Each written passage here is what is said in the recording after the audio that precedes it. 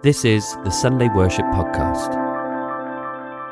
Hi, my name's David Bettridge and I head up the Family Ministries Department at Territorial Headquarters. And along with my team, Liz, Deb and Rachel, we're going to spend the next hour with you. And we're really pleased to be able to do that. Tomorrow is the International Day of Families. And so that's really our focus for this time that we're going to spend with you. It's a chance to recognise the importance of family, a chance to celebrate and to thank God for our families, but also to recognise that we can all belong to the family of God, and that's something worth celebrating. I'm going to share with you some words from John's Gospel, John chapter 1. And these words, though familiar, are very significant for us as we approach the International Day of the Family. So we read these words. In the beginning, the Word already existed. The Word was with God, and the Word was God. He existed in the beginning with God. God created everything through him, and nothing was created except through him. The Word gave life to everything that was created, and his life brought light to everyone. The light shines in the darkness, and the darkness can never extinguish it. God sent a man, John the Baptist, to tell about the light so that everyone might believe because of his testimony. John himself was not the light. He was simply a witness to tell about the light. The one who is the true light, who gives light to everyone, was coming into the world. He came into the very world he created, but the world didn't recognize him. He came to his own people, and even they rejected him. But to all who believed him and accepted him, he gave the right to become children of God. They are reborn, not with a physical birth resulting from human passion or plan, but a birth that comes from God. So the Word became human and made his home among us. He was full of unfailing love and faithfulness, and we have seen his glory, the glory of the Father's one and only Son. The International Day of Families was established by the United Nations in 1993 as a way to raise awareness of issues faced by families throughout the world and highlight the important role that families hold in communities. The United Nations also uses the International Day of Families to recognise that family structures have undergone many changes due to social, economical and demographic factors. The International Day of Families is a day to celebrate all types of families. On this special day, the United Nations organises and promotes a variety of activities, workshops, newspaper articles and media content. Schools and educational establishments are also encouraged to get involved and observe the International Day of Families. Family is God's idea, and throughout the Bible we read of many different families who tried to love and serve him. Like most families, they sometimes got it wrong and would have arguments and fall out. But that didn't stop God from loving them, just as it never stops him from loving us. God calls us all his beloved children and invites us to call him Father. This means that all people everywhere belong to his family. Even though we may have different colour skin, speak different languages and eat different food, we are all created in God's image and are loved by him. Ephesians chapter 1 verse 5 says this: God decided in advance to adopt us into his own family by bringing us to himself through Jesus Christ. This is what he wanted to do, and it gave him great pleasure. I think it would be true to say that most people have a favourite place. It could be somewhere exotic and miles away from where they live, or it could be a space in their own home that has some significance for them. It's no secret to those who know me that my favourite place is Yorkshire. I love it.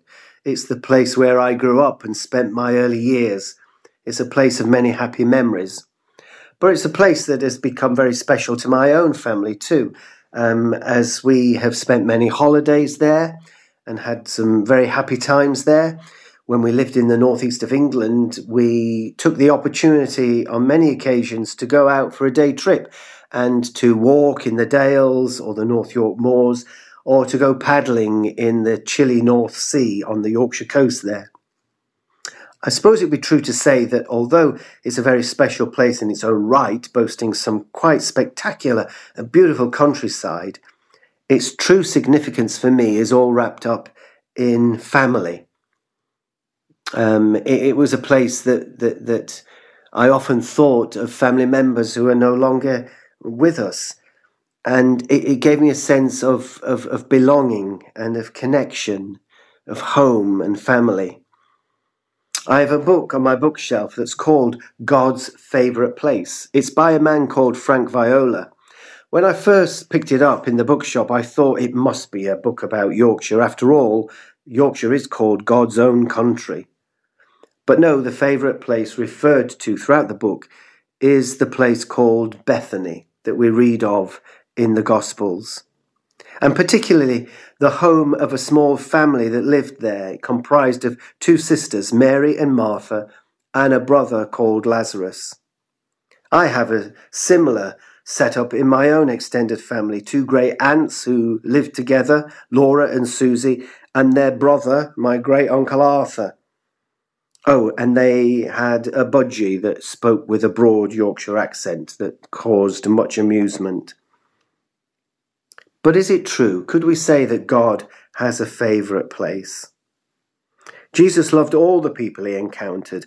I've got a T-shirt in my drawer at home that reads, "Jesus loves you, but I'm his favourite." It made me smile, so I bought it. But it's a T-shirt that everyone could wear, and it would still be true, because we are all his favourites. He loves us all just the same. That said, when we read the Gospels, Jesus, like all of us, had special relationships that brought him much joy. And so God's special place, his favourite place, was only that because of the people who lived there, people he viewed as his family. We also read in the Gospels how Jesus was rejected everywhere he went. His family had to flee the place where he was born, Bethlehem, for fear of their lives. In Luke, he records these words in Luke chapter 9 and verse 52 and 53, that the people there, the people in Samaria, did not welcome him. And when we look toward the end of his life, we see that Jesus wept over Jerusalem, aware that that city too would reject him and resist his desire to gather them close to himself. And we read also that he was rejected by his hometown of Nazareth, and probably by even members of his own family. The scripture reading that we shared together said that although he created this world rejected him, that his own would not receive him. And so, yes, it is true, Jesus was rejected everywhere he went. But there was an exception, a little village called Bethany, a place where Jesus was welcomed, was made to feel at home and part of the family, a place where two sisters and a brother encountered Christ in their ordinary, everyday family life. And amid it all, amid all the drama, amid the suffering, throughout life and death, they developed a relationship with him that was truly transformational. We read the story of how Jesus went to visit Mary and Martha was cooking a meal, and she was getting all worked up and anxious, and it got a bit out of hand. And Jesus had to take her to one side and speak to her and say, "Look, Martha, you're worrying about all the wrong things. You're getting unnecessarily worked up and anxious." And we read later on that Martha served again another meal, and she was serving Jesus.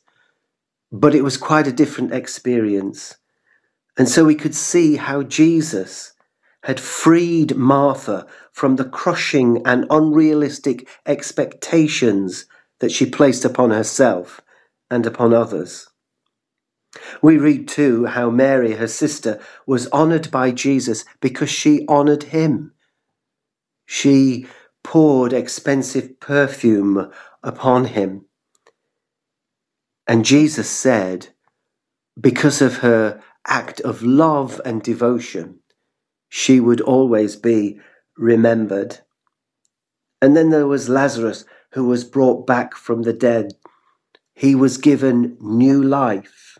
He was resurrected. Yeah, their lives were changed forever because Jesus was invited to be at the centre of their home and of their family life. And I would say that if Christ is put at the centre of our lives, if he is the most important person in our family, we too will experience the freedom, the honour, the new life, the resurrection life that only Jesus Christ can offer. If God really does have a favourite place, I suggest it's anywhere where he is made to feel welcome, anywhere where he can feel at home, anywhere where he is considered to be the most important part of the family.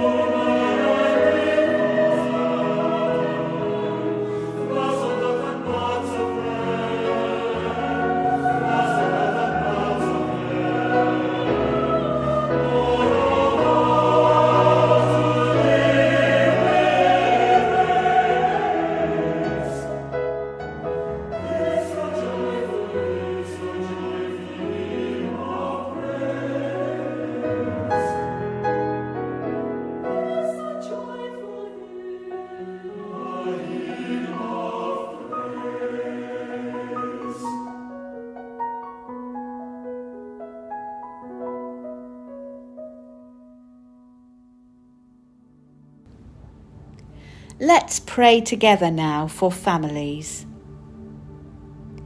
Pray for families around the world, especially those experiencing hardship, poverty, violence, or abuse. Pray that God will provide for vulnerable families. Pray for the protection of those in unsafe situations. And pray that more people will demonstrate a spirit of generosity so that there will be more resources available to help families in need. Pray for leaders to have wisdom that will bring about improved systems and creative solutions for the well-being of all families. Pray for the United Nations and other organisations working to improve health, education, children's rights, work-family balance, and social inclusion for families across the globe. Pray for the families in your neighbourhood. Pray for the work with families in your core or centre. Ask God to help us see how we can better support the families throughout our local community so that everyone knows that they are loved by God and are part of His worldwide family. Dear God, today we want to thank You for our family and to celebrate the joy of family life. Thank You that our family love us and care for us. Help us to remember that people all around the world are children of God, and that means we are all Your family. Please keep us all safe wherever we are in the world. Amen.